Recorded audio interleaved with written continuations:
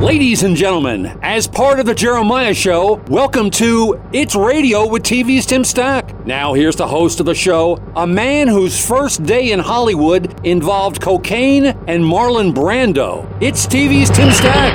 Yeah! Show number 10, I believe. Hey. Oh my God, we've created a movement. It's just sweeping the world. Hey everybody, Tim Stack here with another edition of It's Radio with TV's Tim Stack. So the cocaine and Marlon Brando story it wasn't my first day. I think it was my third day. And I've talked about this before. The only person I knew when I came to L.A. was a small-time coke dealer. And I never liked cocaine. I tried it once. It didn't work with my allergies. It just never happened. But I didn't know anybody. So I would call this guy. And literally my third day, he said, come on, we're going to go to the William Morris office. I thought, oh, my gosh. I'm going to William Morris. This is a big deal for me. I'm trying to be an actor, and my third day in Hollywood. And we go there, and we're meeting an agent who is the cousin of some really big actor who just passed away recently. He might have been in The Godfather. I don't want to say the name. He might have played the older brother in The Godfather, but it was a cousin. And then the writer-director, Robert Downey Sr., was in the office. So he's passed on, and he's also talked about his drug use, so I'm not talking out of school here. So, but Downey had written a script, and it was getting a lot of heat, like Martin Mull, who one of our guests worked with. We'll talk about him later on. And it was getting a lot of heat, and all of a sudden the agent said, I think we should call Brando. Meanwhile, the dealer, my friend, has dumped a large amount of cocaine on the desk in the William Morris office. And these three guys are using drugstore straws, like the long kind you get with a smoothie. And they're doing cocaine and talking about the script. And then suddenly on the speakerphone, they call Brando. And I'm in the back of the room. It's my third day, and I'm listening to this, and I'm witnessing this. It's all the cliches of Hollywood and cocaine. And then they call Brando. And Brando was you hear the voice, which I don't do a good impression of. And he's like, Bobby, I love the script. And I'm just so busy. And meanwhile, these guys are continuing. They're more interested in their cocaine than they are in Brando. But that was my third day. And it was just like, wow, what have I gotten myself into? And I got myself into a 40-year career. So anyway, I have some really great friends and partners who are the guests today. So Richard, can we start the drum roll intro, and I'll introduce them. Okay, ladies and gentlemen, my first guest, Jim Stein, wrote the first talking movie, The Jazz Singer, with Al Jolson. I'm just kidding. No, I did the silent version. He wrote the subtitles in the silent version. I'm kidding. He wrote on shows like Sanford's on Fernwood Tonight, Silver Spoons. He made Rick Schroeder a Republican. Just kidding on that one again, too. And of course, the classics, Nightstand with Dick Dietrich and Son of the Beach starring me. There's Jim Stein, but don't give up that drum roll yet. Dave Morgasen, my other guest, is a writer-director who got his start in Yiddish theater, writing jokes for Morty Gunty. I'm kidding again. Nobody's going to know who Morty Gunty is. Kids love that joke. Oh, my gosh. Yeah. He's written on a bunch of shows, was a long-time segment director for the shows both Ellen and the Jimmy Kimmel Show. Also an executive producer on Nightstand with Dick Dietrich and a co-creator of Son of the Beach with me. Anyway, his name is Dave Morgasen. Give him a hand. Welcome, Jim and Dave. I haven't talked to you since this morning. No, we talk a lot. But anyway, thank you. Thanks for doing this, guys. Welcome. I want to throw it out to you because I want to hear everybody's version of how the three of us, or individually, how we met. So then I'll give my version, which might be different. Who knows? So Dave, start with you because I met you first. Okay, so we've known each other for years, and we worked in the growing, burgeoning field of industrial comedy. Which you're going to have to explain what that is. Okay, the oxymoron of corporate comedy. Basically, when Tim was with the Groundlings, a group of us would get together and we would entertain at corporate functions like sales meetings, conventions, and things like that. But you had a whole business. That's what you did. Yes. Yeah, that was my business. I'm from New York, And I had the business while I was in New York.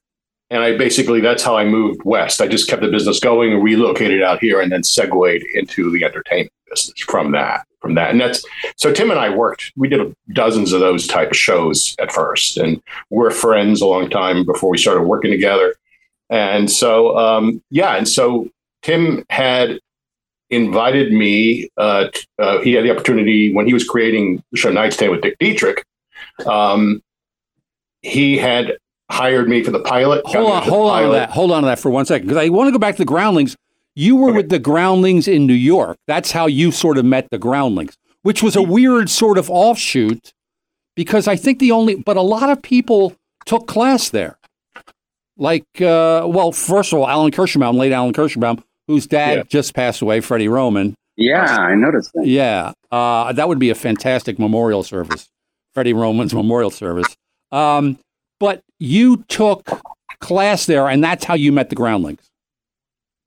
Yeah. Back in the 80s, they had the Groundlings had an offshoot called Groundlings East. Right. Later became something else, but it was Groundlings East, and I took classes from two longtime members of the Groundlings, Randy Bennett and Charlie Prestia. Right. They basically ran the Groundlings East in Manhattan. Into the ground, too. Yes. Yeah. Too. So I took 2 levels of classes at the Groundlings School, Groundlings East School.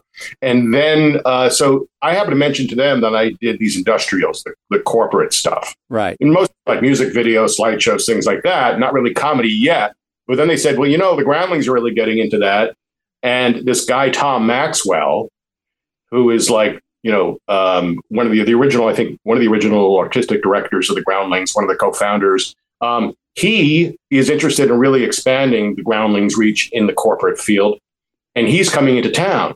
So he'd like to meet with you. Okay. So that was the boss coming, from the home office, right. Basically, right, visiting the, yeah. And so we met, and that's when he told me that, and we met, we had lunch, and then we got into business together. And we just to talk a little bit about industrial comedy, because Dave would hire a bunch of us, and we would go on these trips to the company, mostly the company's conventions.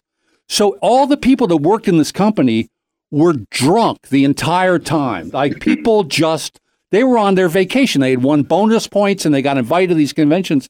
And so inevitably, I would say, Dave, 9 times out of 10, our jobs as Groundlings were to do impersonations of the executives.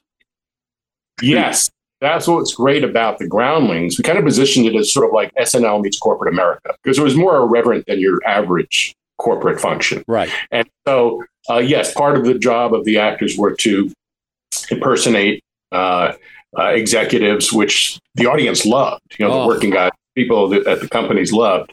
And, we had songs and sketches and everything. And the weird thing was, like, normally actors would, like, their call time might be 7 p.m. for an evening show at the Groundlings or whatever. Here, it was more like 7 a.m. Yes. Which you had to be careful the night before. Didn't particularly like. But the good news was that by noon, we're pretty much done. We were done, and then, go ahead. Yeah, no. We were mostly breakfast shows. Yeah. Done. And then within an hour, down by the pool with drinks in hand. Yeah, at the company's expense. At the company's expense. And they picked up everything, these companies. So they picked up your hotel room. I would go to hotel rooms and call long-lost friends from college, because back then you got charged for long distance. So I would talk for hours to guys I went to college with, because Casio's paying for it. Who cares? Yeah. The company Casio, by the way, that was kind of... Oh... That was kind of an anomaly. Yeah. Because they were this one company that, like, had no rules. It was chaos, and it was so fun. And that was one of my first jobs. So I was under the mistaken impression that all companies were crazy and drunk and everything. No, there were some very serious companies. And also most companies had per diem, right? They give you X amount per day. Casio, like Tim just said, we're no per diem, but it's like, whatever. Like, there are actors who went and got massages. Oh, I played golf at Doral on another company. I do want to say, though, I've been asked this, what's the biggest laugh I ever got? And the biggest laugh I ever got was one of your shows for the National Semiconductor. I don't even know if they're still around, that company. But the punchline, here was the punchline. Punchline was, What do I look like? The B-174? And I had to hold for 4 minutes. I am not exaggerating because these nerds, and there were 2,000 of them or something, and the B-174 was some horribly failed project that I'm sure 12 people were fired for creating. But it was like the big joke in the company, the B-174 or whatever it was, whatever the fun. But I literally had to hold for 4 minutes. I looked out and there were just nothing but nerds from all over the world are just screaming, laughing so hard at the B-174. They're laughing so hard their pocket protectors were jumping out of their pockets.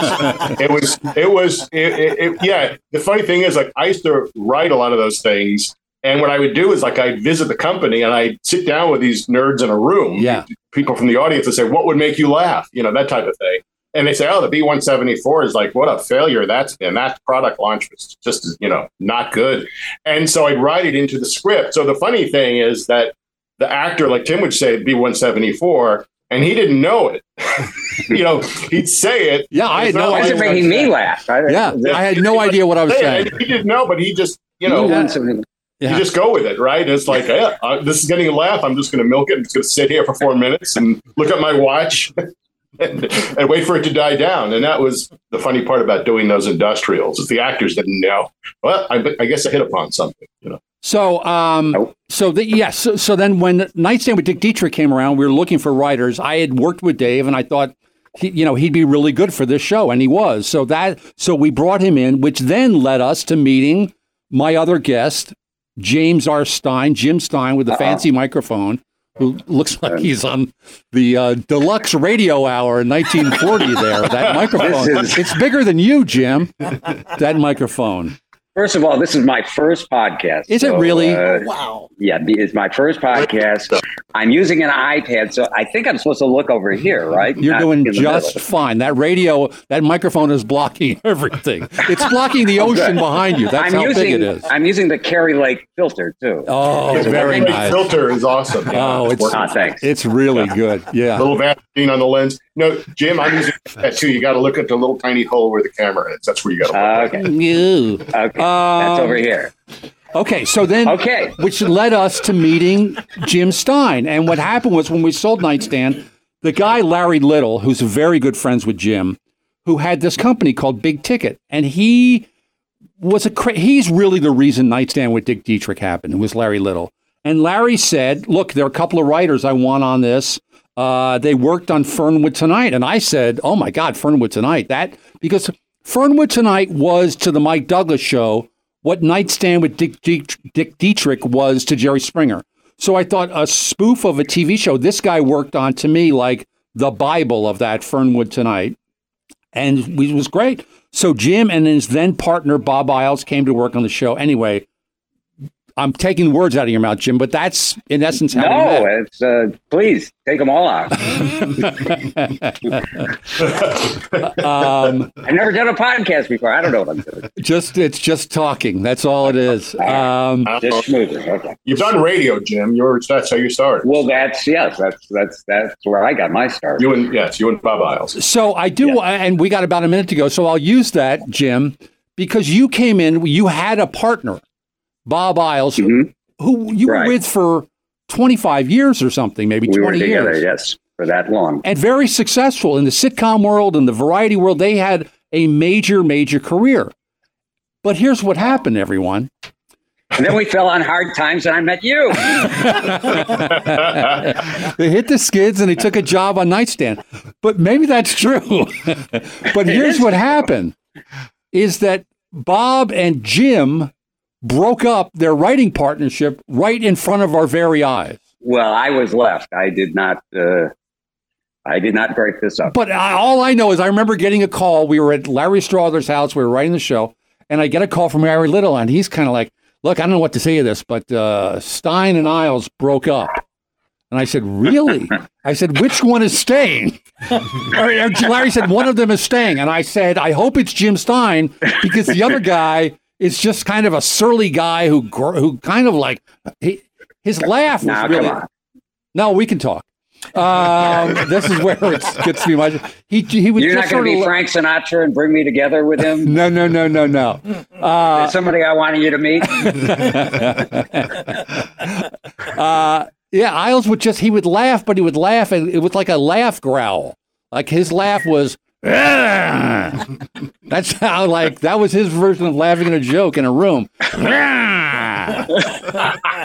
Which also annoyed me. I was glad to see him go. Not only did he not contribute, he had that weird laugh. So I was glad to see him go. And Jim was such a great contributor. And obviously we went on, the three of us, to do Son of the Beach, which we're going to talk about on the other side of this break.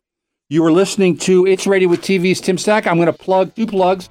My boss is here, The Jeremiah Show, Jeremiah Higgins, who makes all this happen. Richard Dr. D. Dugan is our engineer. I do want to plug this show, Sprung. It's out there on Amazon Freevee. If you haven't seen it, it's really, really wonderful, getting great notices, and it's just weird. It's on a channel people have they need a compass to find Freevee. But they're slowly finding us. So anyway, we're going to take a break. It's Radio with TV's Tim Stack. We'll be right back.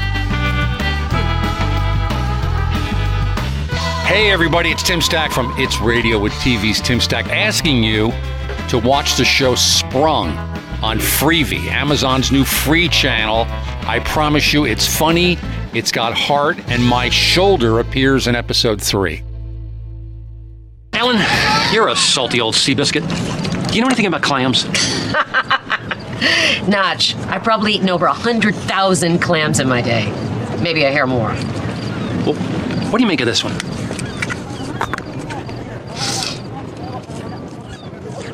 Oh,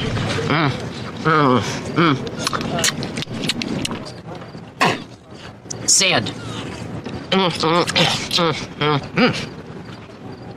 Ooh, that's a bad clam, all right.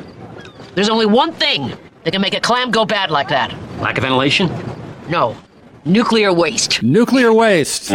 One of the 800,000 jokes we did on that show, Son of the Beach. So welcome back. It's Radio with TV's Tim Stack, talking to James R. Stein, and Dave Morgasen, my co-creators on that show, and also Nightstand with Dick Dietrich. They were not the co-creators, but the main writers of the show, along with yours truly. So, guys, let me ask you this. I want you to talk about any recollections you have about selling Son of the Beach, because that was a crazy process of where it started and how it ended up. So, Jim, start with you. Anything come to mind? Well, I mean, I'm thinking. What about when you took it to Howard? I think that's probably the start of it, right? I mean, yeah, we had the idea, right? We had met over at Dave's house. We had lunch, and we were trying to come up with a show, and for me to star in. This is post Nightstand, and we watched. Dave had a copy of Police Squad, and we watched it, and we were laughing like, why can't we do that? And then let's come up with something. And I thought about that. I had written it as a treatment, not starring me. That actor Chris McDonald, I thought, would be right in it. Son of the Beach. Oh, yeah. And Jim and Dave were like, no, that's it. It's you. And so it becomes Get Smart at the Beach. And so we developed it, and then we took it to Howard. I think we tried to sell it once through Don Buchwald, right? Buchwald. You signed up with Don Buchwald, right? And got to Howard. I think we did, Tim, bring it someplace like without pre-Howard. Yeah. In fact, I think I can say this. I think the guy who eventually canceled us, we pitched it to originally.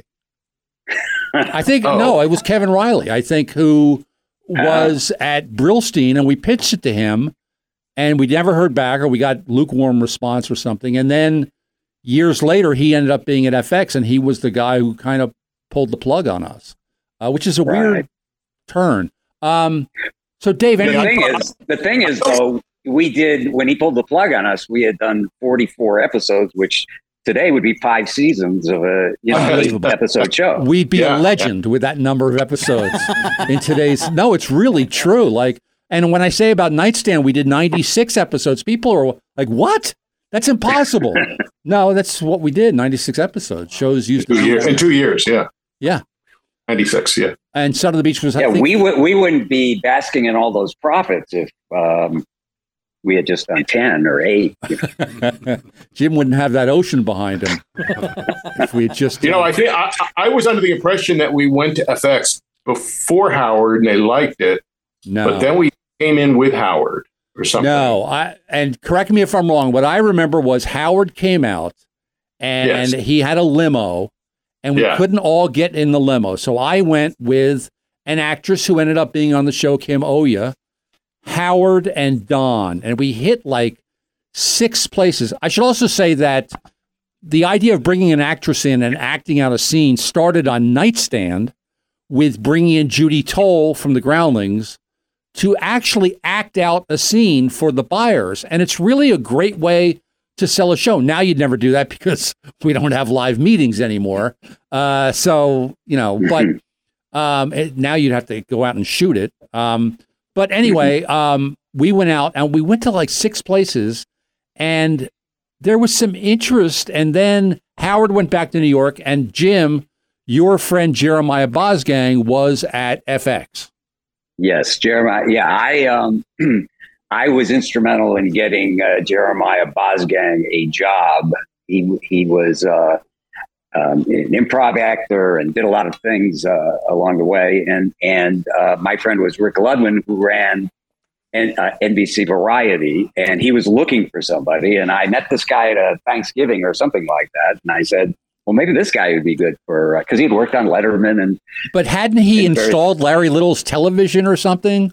He was friends of some friends who were there that night. And as I remember it anyway, the point is he got this job with Rick Ludwin, and he's got a whole story to tell. Where did we just hear that? We just heard his whole story. Hey, it was on a Seinfeld podcast.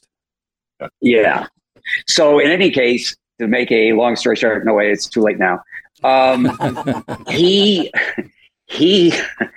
got this job with Rick Ludwin, and then he went to Fox, and then he went to FX. And it was a last-ditch effort. They had gone everywhere with Howard. Of course, everybody wanted a meeting with Howard, and that's really what it was about. Struck out, and so I called him on the outside chance that he might be interested in a show like this. I didn't think we had much of a chance, but turns out they were looking for something that was really male skewing.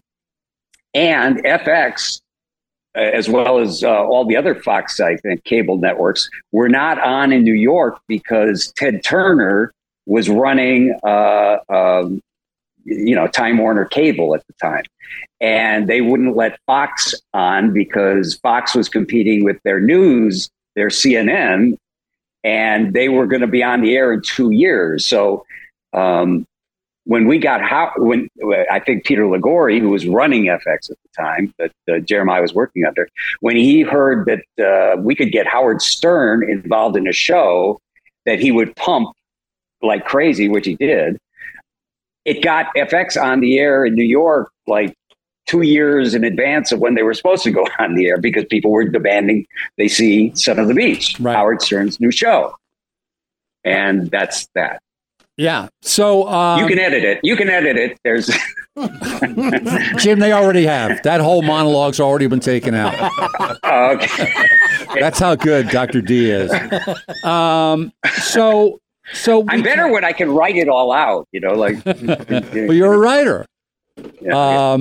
So let's talk about Dave, anything to add there on the selling of Son of the Beach? Anything come to mind?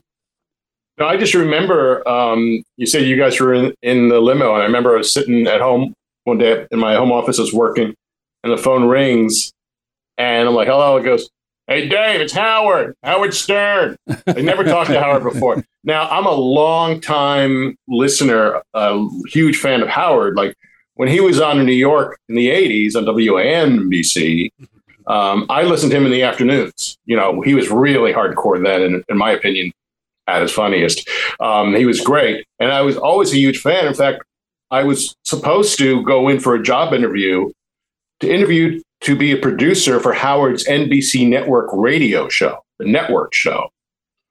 And on the day I was supposed to go in to drive in from New Jersey at the time, I heard Howard was fired. from NBC. So that was What was his network show? It was, I don't know. Heard of that. It was just going to be an NBC radio. Oh, it wasn't on the air. No, we had a mutual acquaintance, a radio executive, and that was my background. I started in radio. I worked everywhere from Columbus, Ohio to New York City. I worked at 2 stations in New York. So we traveled kind of in the same radio circles, but had never met. And so this mutual acquaintance said, this executive said, look, I think Howard would really like you, and we're doing a network show. I want you to go in as producer. So you're going to meet with Howard and with his producer, Gary, Baba Booey. And so a friend said, you know what? This sounds like a publicity stunt, Howard getting fired. I would go in anyway, because they're not going to fire Howard. And so the day I was supposed to go in, I was calling frantically. And finally, Baba Booey picked up. And I said, hey, Gary, it's Dave Morgan. I'm supposed to come in today to talk to you guys. I understand this firing may be a publicity stunt. Just want to confirm that. He goes, oh, man, I wish it was a publicity stunt. Howard and Robin are both outside in the street. I'm just coming to get the last couple of boxes. We've been fired, man. Do not come. Wow. And so years and years later, when I talked to Gary when we were doing Son of the Beach, he absolutely remembered that, along with the phony phone call I made to Frank Sinatra, which we'll get into later. And he remembered that. And he also remembered... We may be running out of time. You should tell it now. No, we're good. Keep going, Dave. Okay. All right. Anyway, so when I met with Howard, he remembered that he was supposed to have a network radio show. And he goes, oh, you're the guy. It's like 15 years later, whenever it was. So I finally got to meet him. And then when I met with Howard, it was great because we talked shop because we knew all the same, radio people. So it was really interesting. And when I met Jimmy Kimmel, he was also had a radio background. So we all said, did all this radio. That's so funny. Greg Garcia, the guy I'm working for now on Sprung, just met Jimmy Kimmel, and all they talked about was radio. And Kimmel was really psyched just to talk about radio. That's his first love, I think, was radio. Yeah. When I was working there, I'd be in the edit bay, just cutting a piece that I shot because I directed for him.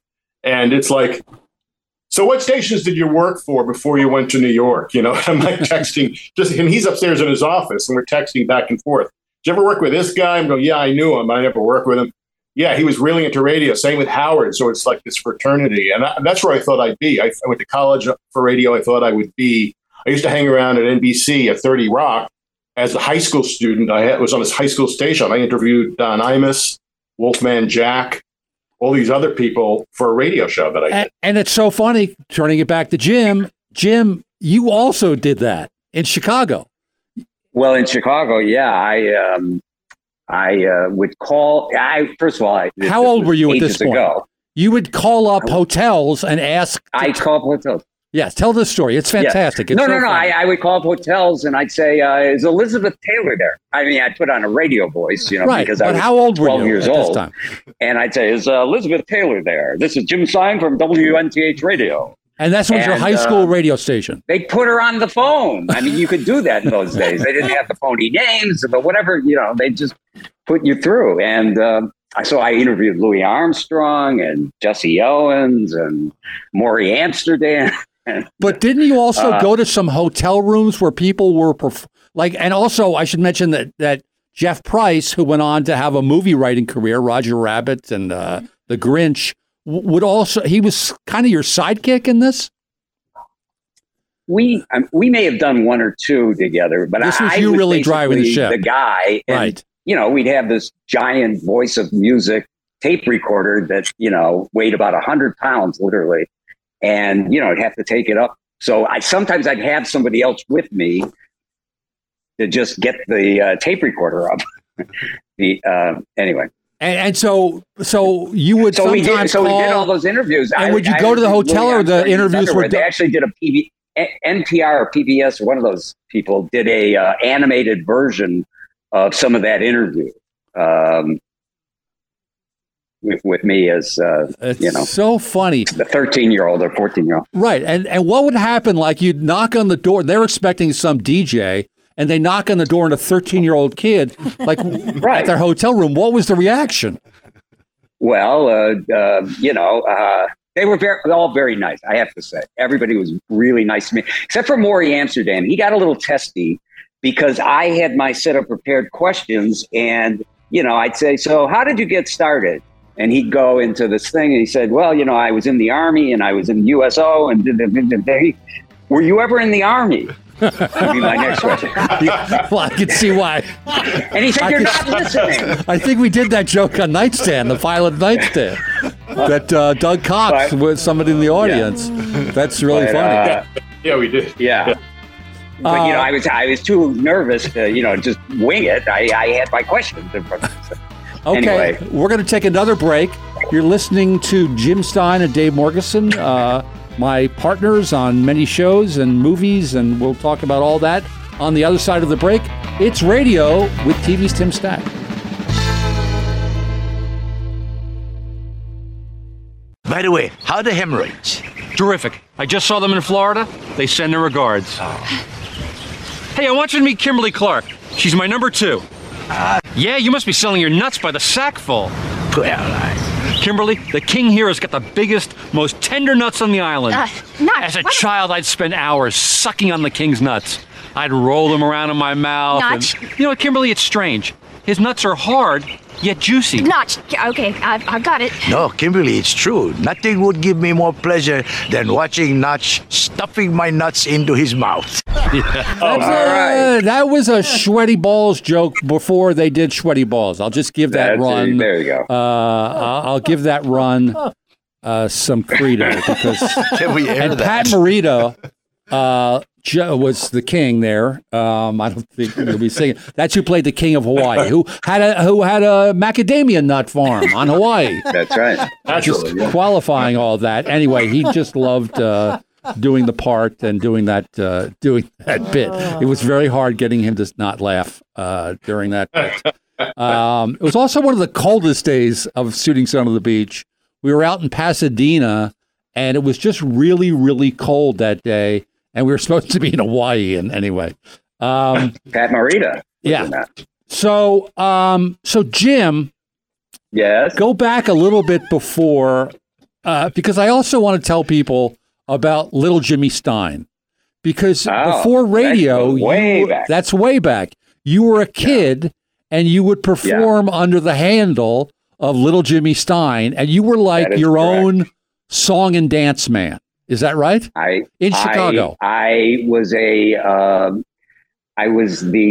child version of Elvis Presley. Elvis Presley was the king, and I would go on these amateur hours.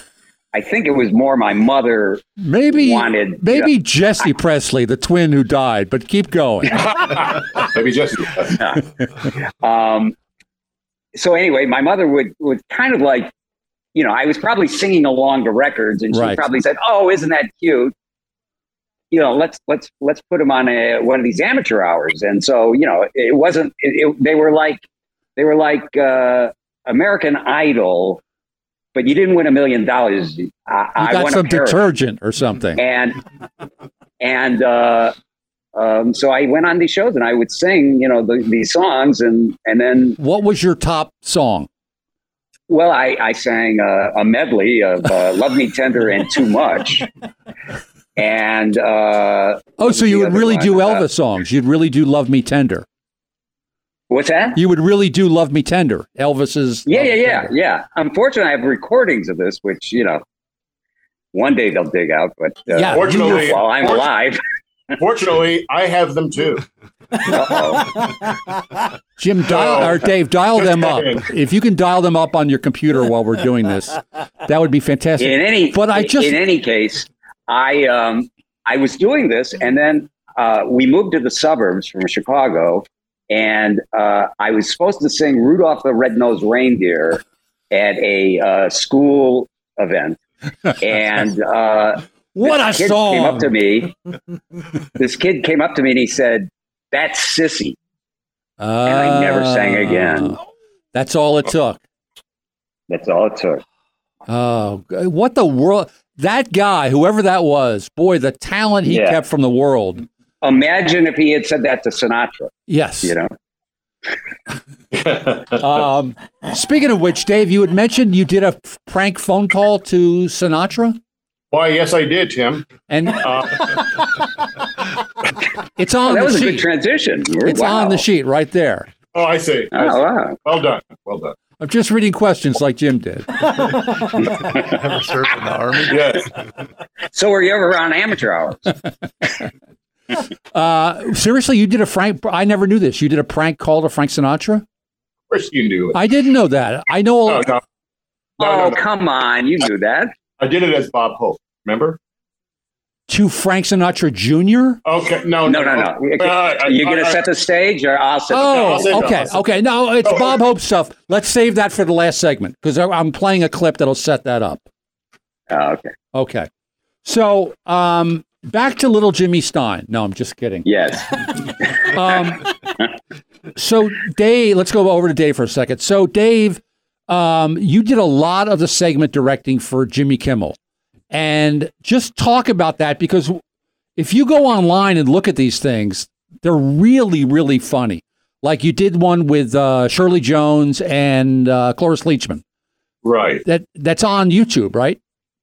Yeah, that one was a parody of Cougar Town called Sabretooth Tiger Town. Right. About these old yeah. About these really, really old horny women. Yeah. It was great because it got me. I was just on board as a director of the, like the monologue bits that Kimmel does, the commercial parodies, all fake press conferences, all that stuff. And it was great. So I also got a chance to work with Eminem and a whole bunch of other people. Yeah, it's really cool stuff. And it's all really super well directed. The other thing I want people to go see that Dave did is, and there's a series of them, where you can explain, Dave, but all the David Blaine stuff, this making fun of David Blaine, they're all on YouTube and they're really, really funny. Mikey Day is in them, Mitch Silpa. Go ahead, you explain. Well, yeah, it's weird because I sort of just I was a writer for years and years, and I took like a weird left turn in the middle of things. It's like I saw this online stuff, like really taking off. YouTube was fairly new. And I remember saying to my agent at the time, it's like, boy, I'd really love to get involved in this online stuff. But it's like, I've got a family and a mortgage and I can't like go into the garage and edit videos like these 22-year-olds are doing. I mean, I got to get paid. And he said, well, you have this startup. HBO is doing this comedy website in conjunction with AOL, both divisions of, at the time, Time Warner. And a horrible marriage, by the way, HBO and AOL, two entirely different corporate cultures. But anyway, so we had this website. So they hired me as an executive producer. And it's like, okay, I mean, an executive producer can be a nebulous title anyway. Right. And here it's like an online or website, which I never worked for. So it's like, well, they said, well, do what you want. I'm like, Jesus. I said, well, the thing I know is like comedy, short comedy video. It's like, so what I did was like, for my background experience with the Groundlings, it's like I went to a Groundling show. It's like, that's like, like Lorne Michaels scouts talent there. That's how he picks them. So it's like I sat in the back and just watched several shows. And the thing that really brought down the house that particular night when I went was this David Blaine parody. David Blaine's Street Magic. When this guy playing David Blaine would have these two guys, one of them being Mikey Day, and another one being Michael Naughton. And he would know everything about them. So rather than so first they were amazed and amused, and then they were terrified of this David Blaine. Like He knew way too much about them. So that was right before the break in the show. And so, but that got one of the biggest laughs I've ever seen at the Groundlings Theater. I've seen some pretty funny things there. It's a huge laugh. So after I went up to them and said, hey, you guys interested in doing some viral videos based on this David Blaine thing? So they'd already done one, like, on their own, like in Back of the Groundlings Theater, kind of a quick one off, and it got a lot of great reviews. So I said, well, let's do a sequel. So we started shooting. We did the second one, third one, fourth one. And the concession with all of them was like the way these guys wrote it was like, there can't be any cuts. It's got to be one continuous shot. And I'm like, well, you have two locations in the script. How do we do that? They said, oh, well, Michael's apartment is in Burbank, back of an alley. So basically we're starting the alley and then we just keep the camera running and you follow us running into his apartment. Like, okay. So it was really, I was a little nervous, but it like turned out 1917. really great. And it's like one continuous shot for 5 minutes. And I said, why do you want it like that? And they said, because the real David Blaine, if he was on TV, there would be no edits, or else people would say it's cheating. Right. It's funny. So, great. so It's we really, can't do it's that. really, really great. If you get on YouTube, look for them. They're really, really funny. So let's go back to Jim for a second. Jim, you, before we met on Nightstand, you really had, I'm just going to look at some of the credits here. You wrote on the Carol Burnett Show. You wrote for Carol Burnett. You wrote for Mary Tyler Moore, the Mary Tyler Moore Variety Hour. Fernwood Tonight. We talked about Sanford and Son. What was you wrote of Sanford and Son. Did you get to meet Red Fox? I never met Red Fox, but I don't know if I could tell this joke. But I went to the You can't. I went to the show when they were doing our script, and Red Fox told this very ethnic audience. Mostly probably because I did a show called Amen. They mainly come from churches and places like that. He told this joke, which I guess I can't say here, but it's a horrible, dirty, racist joke. No, it wasn't racist. It's just horrible and dirty. Yeah. Dirty. So anyway, I could do the No, don't worry about it. We get it. All right. I can do the punchline. No, the same thing happened at Nightstand. So One night on Nightstand. The punchline was, so I drove her to El Segundo. Okay. That sounds like the B174 joke. So, and now you also wrote a Cosby. Did you get to meet Bill Cosby? Yeah, well, Bill Cosby actually, I hate to say, made me a writer. Really? Because did he offer you a latte before he did? What's that? Did he offer you a latte before he did?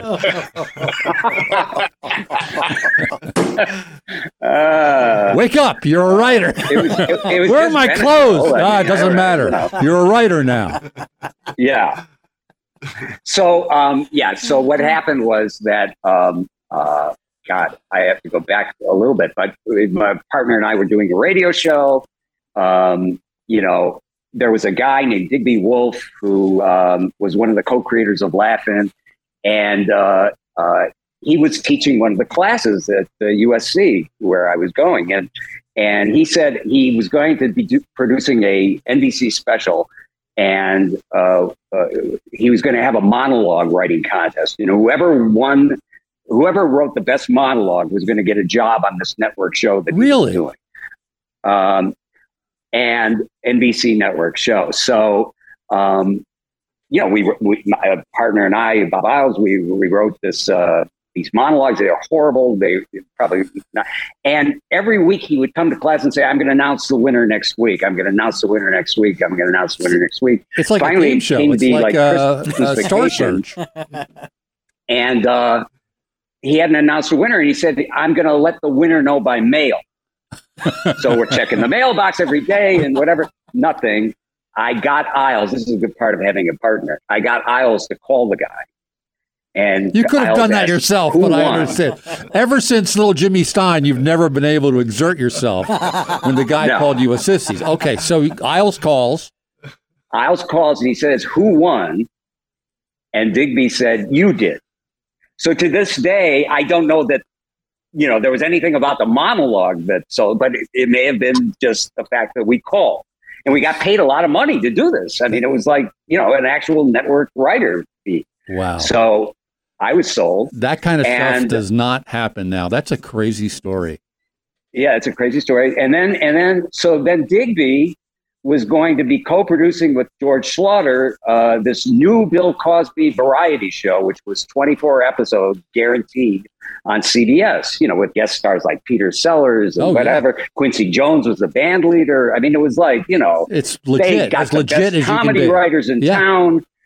And so they hired us, not as writers, but as researchers. They were going to pay us really well, but we were going to be basically under the table writers. Gotcha. Thanks to Digby. And then the rest. And then so we had all these great writers, and Cosby called us into a rehearsal hall one day because they had just produced the first script. And I mean, these guys wrote for, all the biggies. And, and there were people like Pat McCormick on the staff, and, that's a whole other. But in any case, Cosby looked at the script with all these writers around. He said, "This is, I'll say, crap." You can say that. He said, "Get me one of those," and he pointed to a typewriter, "and some of that," and he pointed to the paper, "and I'll write the show." And that was my introduction to Bill Cosby and to, how writers can be treated in Hollywood. And of course, he never wrote anything. Right. But, my partner and I, we saw an opportunity because none of these guys had taken the time to listen to a Bill Cosby album. But you knew them. His style is so easily duplicated. Right. We started writing monologues for him. And he liked them. And then he liked them, and he was going like, "Well, who are these guys writing these monologues?" Okay. And it was us, and we weren't even in the Writers Guild. And he insisted, as did some other writers, that we become part of the Writers Guild. And then our salary went, and you became writers, and that's when you had the latte. Okay, we're going to take another break, our final break on It's Radio with TV's Tim Stack, talking to Dave Morgasen and Jim Stein, and we'll be right back. Hey, it's Tim Stack, and having been in show business for so long, I have a lot of really funny friends, and you can hear them all on It's Radio with TV's Tim Stack. That's part of the Jeremiah Show. So listen.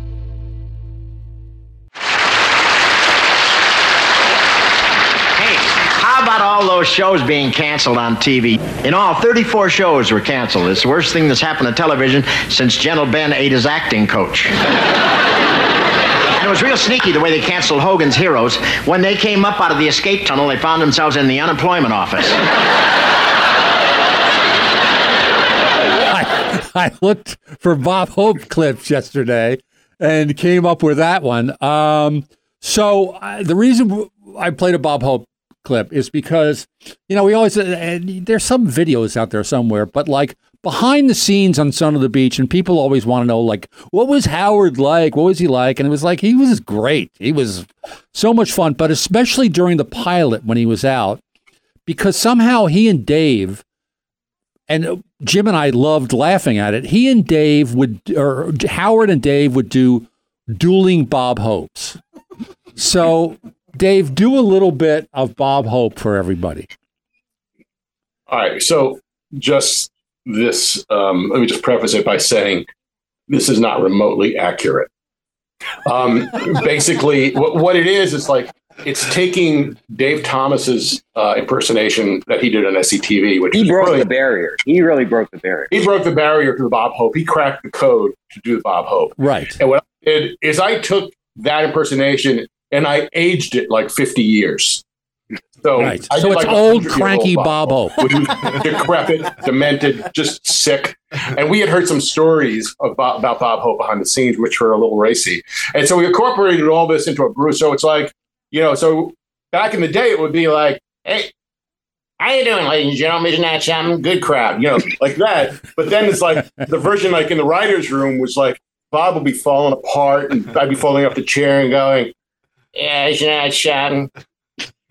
Yeah," and he looked like he had palsy. You hear something wrong with his head, a stroke, And I'd say, "Yeah, Tim, now is good. That reminds me of the time that what was I saying? I think something. Anyway, what? And he'd just be so, so as Tim said, Howard and I would be doing that. But you guys would get really dirty too, which we can't do. Except you do things like, I'm going to do you now doing Dave Thomas. You do things like, "Yeah, lady, I had Lola Filano in the back of a car one night." That kind of stuff. "Yeah, hey, Lola, yeah, nice to see you. You want the job? You know what you got to do." So he did that. And I remember being on the set filming the pilot, which was fantastic. First of all, because we were like out on the beach, right? Yes. Like we were Santa Monica. We're filming out on the beach. And like one of the first scenes, so Howard and I are right behind the director. We're sitting in director's chairs and we're sitting there. And Howard, we kept switching up between doing Bob Hope and Johnny Carson. Yes. Howard liked to go, yeah, and I was doing Johnny and he was doing Johnny. And then we came down to him doing Johnny and me doing Bob Hope. And so he's going, Mr. Hope, let me ask you this question. What is it, Johnny? And so the director actually had to turn around and say, would you guys please shut up? Yeah. I'm trying to film here. And it's just so funny. And Howard goes, now you freaking got me into trouble. You just got me into trouble. And I said, that was your fault, Howard. I was sitting here quiet. And we're just like, this is during the pilot. So it's, like, I don't know how this boats. I think eventually they had to get you to like your own monitor because, and here's the thing. Nobody else on the set except me, Jim, Dave, and Howard remotely liked this bit or got it. Like, we're the only one. Even including Don Buchwald was just rolling his eyes like, that's kind of funny, I guess. But between Howard and Dave doing Johnny or Bob Hope, it kept the four of us really amused during some, long hours. And again, it's cold on the beach. You guys weren't in bathing suits. It was cold out there. And Howard used to want me to call his show at 5 a.m. as Bob Hope. So I became for a while, a phone-in for Howard. Yeah. Right. And so how did the Frank Sinatra thing go down? Oh, okay. So that was actually before we met Howard Stern. That happened during the... that wasn't. Was. You're right. It was Nightstand. Hold on. I'm sorry. Yeah. So the very last week of production for Nightstand, and I mean the last final season, the very last week, all the other writers were gone. You were down rehearsing on the stage. Right. And Jim and I were both sitting in the writer's room by ourselves in this giant writer's room across from each other, both feet up on the table, reading newspapers. Our heads were buried in the newspapers. And so Jim goes, hey, looks like Sinatra's had another heart attack. He's in the hospital. And I'm like, oh, where? And he goes, Cedars. And so then Jim says, I got an idea. It'd be funny if you tried to get Frank Sinatra on the phone, call the hospital as Bob Hope. And I'm like, and of course, because we are who we are, I said, Jim, that's a great idea. That is brilliant. Rather than saying, you were out of your mind, I'm like, that's great. Let's get a phone. So we got a phone and we called Cedars. And I'm saying it's like, yeah, Frank Sinatra, please. That's like. And the nurse was. I remember the nurse was incredibly nice. It's like, this is Bob Hope, And he goes, well, Mr. Sinatra is not here at Cedars. I said, come on, Toots, I read the papers. I know he's there. And put me through to the chairman's room.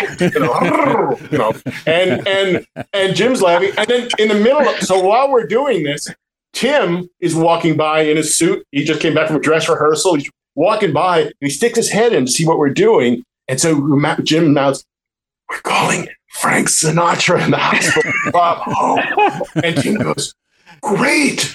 I'll go tape it in the other room. And so Tim goes into another room and has like a micro cassette recorder, something like that. Puts it on a speakerphone and he records the rest of it. And so as Bob Hope, I keep getting up closer and closer to speak to Sinatra. Never make it. I'm right outside his door. You got to the head nurse, though. I remember the head nurse was really friendly. It was really friendly. Oh, Mr. Hope, we work together at such and such a company. I'm like, and he goes, remember my name is Charlie? It's difficult to forget a gal named Charlie, I'll tell you that. And Tim tapes the whole thing. And so it's like, and so I'd say, and finally when I get through to this nurse, and she goes, well, can I take a message? He's taking a nap. Is he okay? Is he able to go to the potty? Is he all right? He's walking around. What's going on with him? And she goes, can I give a message? And I said, all right, dear Frank, hey, Francis, get better and get the heck out of there. Love, Dolores, and Bob, a buoy hope. Just let me read that back. Dolores and Bob a buoy hope. Yeah, that's a little in joke we got. Bob a buoy.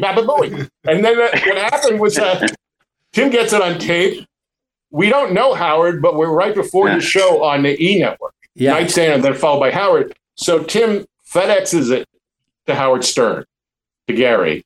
And I think the next day they played it on the air. That's so funny. We tried to do everything we could to get. It's interesting coming back to Howard then outside of the beach because during Nightstand, we did everything we could to get Howard to talk about Nightstand. and we were on right before him, but he wouldn't do it. We did a Howard reference on the show.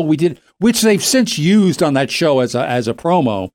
But that's so funny. I forgot the whole history of how that got to Howard.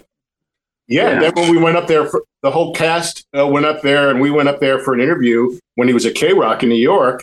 And I reminded Gary of that. And Gary took me through all these hallways back to his computer in his office, and he showed me where it says, Bob Hope calls Frank Sinatra in hospital. He had it in the database. And it was just so funny. But that's, before we even knew Howard, we did that bit. We played it. That's so great. So we're running out of time here. Dave, I'm looking at all my notes here, all the promo. One thing I do want to promote of ours, which I realized Dave had posted on the internet. If you go on the internet, Jim, Dave, and I with Maz Jobrani and Courtney Cox and the rest of a really great cast put together an 8-minute animatic that's on YouTube called Red, White, and Lou. That's really, really funny, and Fox should have bought it, and they didn't. And, Jim's got that ocean view. He's going to buy the project back, and that ocean view is going to help us make that animated show. But I wanted to promote that. I wouldn't buy that crap. It was so like a really tight 8 minutes that's worth seeing out there. There's so much more things I wanted to talk about. I wanted to talk about how Jim had fired Mike Ovitz, the most powerful agent in Hollywood. Well, and it's so funny. On 2 different occasions, like I was at a Lakers game when somebody had given me a courtside seat, and I was next to Ovitz, and he said he loved Nightstand, which was like, wow, that's cool. And I said, it was on the show, it was right on the show with Jim Stein. And immediately he said, he fired me. He fired me. like I didn't know that one. Okay. Yeah. And Dave, you have a follow-up to that, right? What's that? You have a follow-up to that, right? The Mike Ovitz story? Yeah, don't you? No.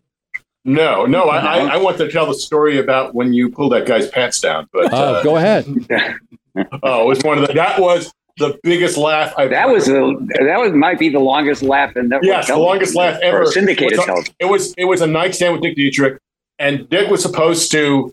There was a guy supposed to come out, and he was trying to. It was about computer dating, and there was this woman who refused to go out with anybody, I guess, and she just wanted to be on her own. And so he goes, "What about this guy?" And so we hired some male model, I guess. Yes. And he comes out, I guess. And so, what do you think? And she goes, "Oh, he's okay." And then Dick Dietrich rips the guy's shirt off, and he goes, "How about now?" And it was really cut, really buff. Yeah, you're really buff guy. And then it's like, "Nah, I'm not sure." He goes, "Well, what if we did this?" And then he was basically supposed to take down, I think, his sweatpants. He had sweatpants on. He was going to have boxer shorts on underneath. So that worked out fine during the rehearsal. Yes. But the actual taping, he goes and he pulls the down, and he ends up pulling his underwear down as well. So the guy's naked in front of the studio audience. And that's it. And the audience, Jim and I were across the way. We were upstairs in the writer's room in the offices, and we're watching on a monitor, right? So that's when he does it. We see this. Tim disappears. Dick Dietrich disappears. I was so embarrassed. I was beyond embarrassed. And Jim and I, we go downstairs and we walk across, go into the studio, and the laughter's still going on when we arrive. Went for several more minutes. And that was the longest laugh ever. That made, believe it or not, I got a bunch of residual checks because Dick Clark's bloopers used to air that thing. They put a blue circle over the guy's equipment, but they would air that clip all the time. Oh, yeah. Of me pulling that guy's pants down. He was really a nice guy about, I mean, he could have sued us, and he just, anyway, not that there was any money, but. You even mentioned Dick Clark when you did it. You came back. You were mortified. You were really mortified. You came back and you said, "We've been trying to get on Dick Clark's blooper show for a while." That's funny. And it worked. It actually worked. Yeah, I think that clip is on YouTube too. If you go like Nightstand with Dick Dietrich bloopers, I think that clip will show up, and it's really funny. I may have posted it. So I think I have that on my YouTube account. Okay. Unfortunately, our time with Jim and Dave has come to an end. That sad song that Carol Burnett, who Jim wrote for at one time. Song is playing. But thank you, guys. Thanks so much for doing this. Thank you to Jeremiah. And I have to get to my job at Best Buy. So. Jeremiah, this is all part of the Jeremiah Show. It's Radio with TV's Tim Stack. So thank you, Jeremiah Higgins, who's here with us today. And Dr. D, thank you. And I'll see you next time on It's Radio with TV's Tim Stack. As always, a big thanks to our station manager, Les Carroll, for letting us on the air at all. Listeners, we appreciate you and want to hear from you. Please send us your ideas at jeremiah@thejeremiahshow.com or on Messenger, on Facebook, or Instagram. The show is produced by executive producer Jeremiah Higgins and me, your announcer, Tony Kelly.